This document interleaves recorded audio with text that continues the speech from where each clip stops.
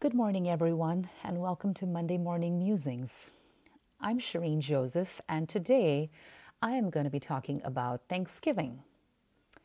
If you're listening to this on a Monday morning, you're probably either all set for Thanksgiving, your house is ready, if you're hosting it, everything's been prepped, your turkey's ready to go in the oven, and you maybe even have some time to sit down and put your feet up and have a cup of coffee. Or you could be the other extreme where you haven't even popped into the store to buy the turkey as yet. Or perhaps you're traveling for Thanksgiving or you're not hosting and you're going to somebody else's house and all you really have to do is pick up the pies on Wednesday morning. But no matter what, I'm taping this on Thursday. So the following Thursday is going to be Thanksgiving, and across the United States, most of the families are going to be gathered together around the table, sharing a Thanksgiving feast. And so this season always takes me back 20 years ago to my first Thanksgiving in the United States. It was a very cold and a snowy night in November of 2004, and my husband and I, we experienced, along with our little son, who was about 21 to 22 months at that time, our first Thanksgiving dinner. My husband's uncle and aunt lived and still live in Michigan, and they had invited us over for Thanksgiving. By this time, I had only been in the U.S. for about a month, and my husband had been there for a few months, and so this was the first week that I had even experienced snow. And so we drove to their home about half an hour away from where we lived, and I can still remember walking into the kitchen and to the dining room to see the table set for Thanksgiving meal. There were other family members, there were some friends, and it was the kind of a meal that I had only ever seen on the covers of magazines before. One of the magazines that I read when I was in India was old copies of Good Housekeeping and Women's Day, and so it looked like something from one of those magazines. There was this huge turkey, golden brown and just shining. There were mashed potatoes and cranberry sauce and stuffing. I still have no idea why it's called stuffing. I suppose it's because you stuff it into the bird, but it's always in a casserole. So there was a gravy boat.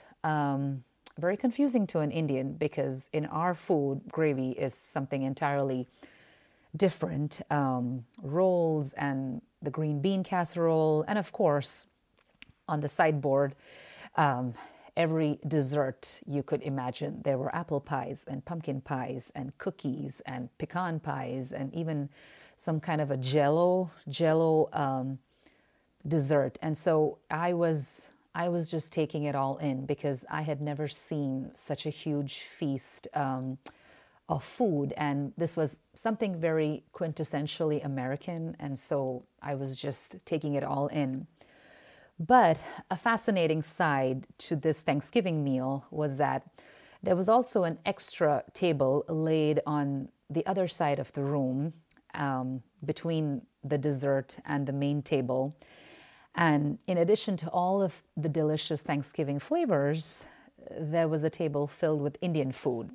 So there was chicken curry and goat biryani, and there was yogurt salad, flatbread, and Indian vegetables, and dry fry of chicken. And so there were many other Indian entrees as well. And because our family is Indian, we could not leave the Indian delicacies from being a part of the Thanksgiving meal. It was a pretty big part of our culture. And so while my uncle and aunt had embraced the American traditions of the Thanksgiving feast, they also didn't want to forget their country of origin and the food that we ate during all of the celebrations there. So Thanksgiving was definitely a blend of both the cultures. And this was very interesting to me because being new to the US, I was just enamored of everything that I had read about in magazines and in books and watched on TV. And I wanted to embrace a lot of the culture and the traditions, as you are want to do when you move to a new country.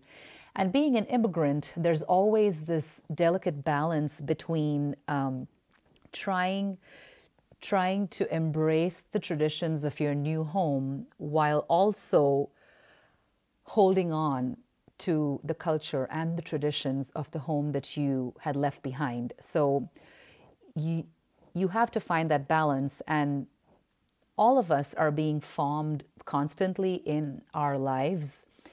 And for me, the first 16 to 17 years of my life was as an immigrant in the Middle East. And so I had adopted practices from there. And now I was living life here in the US. And I was trying to find the balance between both the cultures here as well.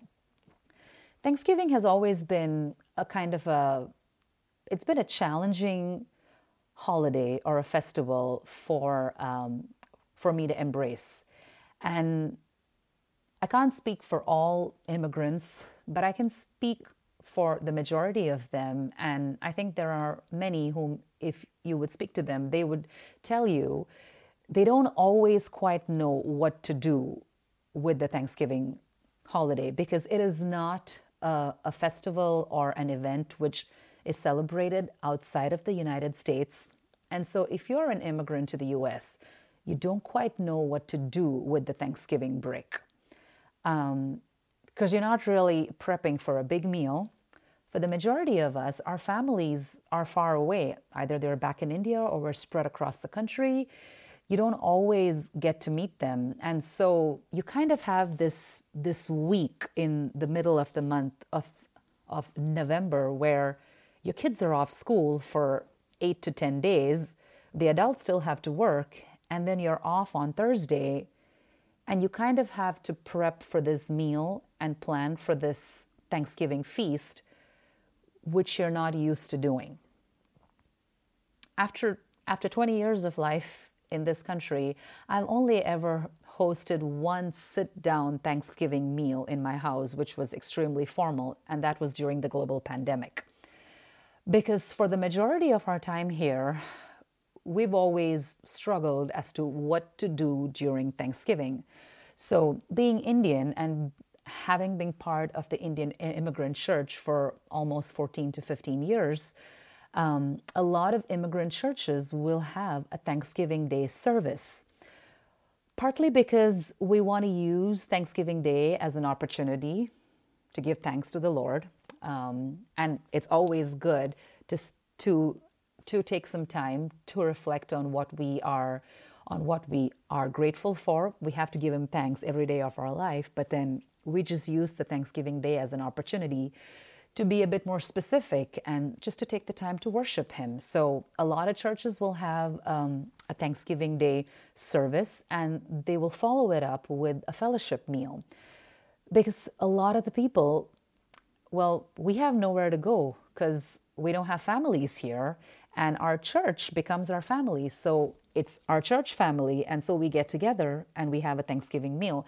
We always have turkey and mashed potatoes and all of the Thanksgiving favorites alongside the table of Indian food, because we always need the blend of both the cultures. And so for me, Thanksgiving is always a holiday in limbo. If you notice, and if you take a closer look, if you're not a Christian or a Christ follower and you don't end up in a church on Thanksgiving Day as an immigrant, a lot of people will travel for Thanksgiving. Because the kids are out of school, it's easy to book a vacation, it's easy to go. Because when you stay back, you're often in a limbo, not knowing what to do. And if you just happen to be a family where you're not very well connected, or you can't travel that year, or you can't meet people, you struggle with knowing, okay, so what exactly are we going to do on this Thanksgiving Day? So it's been, it always takes me back to that first Thanksgiving and just having a place to go to. And over the last 2 decades of our family's life here, we have often traveled during the week of Thanksgiving. We go to see friends, we go to see family, or if we stay back, we try to plan activities and we try to plan something for Thanksgiving Day. Either it's going to church and sharing a fellowship meal, and we have invited friends over for these huge potluck meals at the after church. Being a part of the Indian church, each time we stayed back, our Thanksgiving dinners used to be huge. We would just invite all our friends over to either our house or to somebody else's house. Everyone would do the clean out your fridge kind of meal where you just bring what you had at home, whether it's bags of chips or leftovers, or you'd prep something, and we'd just get together and we'd play Pictionary or we'd play charades, and we'd just eat this huge meal of different types of food. There'd be a lot of laughter, a lot of singing, and the evenings would usually end up by midnight or 1 a.m. or 2 a.m., especially when the kids were younger. As we got older and the kids got older, the parties ended earlier so that we could go to bed.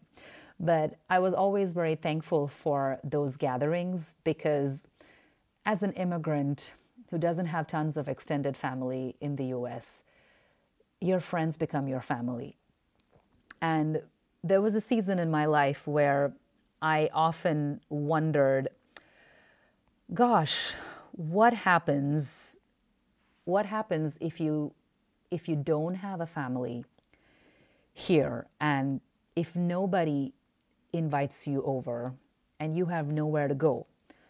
I've often wondered as to how, for the majority of my American friends, Thanksgiving usually revolved around their family, their biological family. And it often made me think, how am I going to pass on some of these traditions to my children? We haven't celebrated Thanksgiving as a family much, and it's not something that's part of our Indian culture. But my kids, they grew up here and it's what they're familiar with. And so I've often had to wonder, what will their Thanksgivings be like in the next decade or so? Will they have a sit-down meal and with family? Will it be something like Friendsgiving? Will they be part of a church which has a church Thanksgiving? And so it's always a little complicated when I have to explore those feelings because Thanksgiving brings those emotions up in me. It doesn't happen during Easter or Christmas because they're such big church festivals and they're on the church calendar, so everybody ends up in church. But this is a holiday that's kind of in between the two. And so as we walk through this week, this upcoming week, as everybody is getting ready for Thanksgiving, if you're prepping to have a meal at home or you're going to somebody else's house, I would encourage you to think about those in your circles, think about those in your communities, in your neighborhood, who might not have Thanksgiving as part of their cultural traditions, and it's not part of their family life.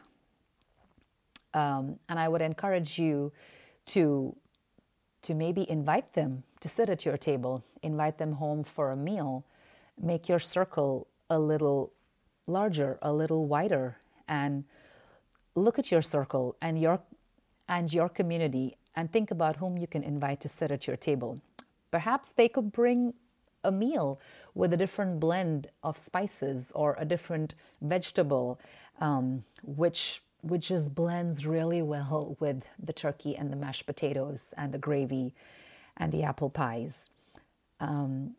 Just think about those who might not celebrate this holiday And those who are alone, who are single, who have nowhere to go, maybe don't have the financial means to go anywhere, who do not look like us, and who might not even have much in common with us, but they still want to be seen and known and loved. And so think about those whom you could include to sit at your table. Over the last couple of years, there were some times where I had some hard feelings in my heart where I felt a little bit of resentment and even anger and hurt at those who did not invite us to be a part of their circles, even though we were considered a part of their circle at other times of the year. Yeah, it's the sin and the evil in my heart which makes me think like that, and I don't appreciate those thoughts. But sometimes when toxic thoughts come into my head, I've had to take them to God in prayer and really ask Him to help me examine the root of those emotions. Because there have been moments where the hurt has been a little deep. And over the years, He has shown me that while there might not have been many who have invited us to sit at their table, my table is long and my table is wide, and I can always invite people into my home. I can make sure that people are seen and known and loved, and that is my call as a Christ follower, to make my circle bigger and to make my circle wider and to include people into my circle and to welcome them and to love on them. And I've been blessed. I've had a friend who in the last few years has made it a point to include me at her Thanksgiving table. And I have been deeply, deeply grateful for that inclusion. And the first time it happened, I did burst into tears because I didn't realize how much of a longing it had been in my heart, and it made a world of difference just to know that I was in her thoughts. And so if you have the opportunity this year to just think about those in your community whom you could include to be a part of Thanksgiving, I would encourage you to think beyond the DNA, beyond the family, and just think about the people whom you could include to be a part of your Thanksgiving table.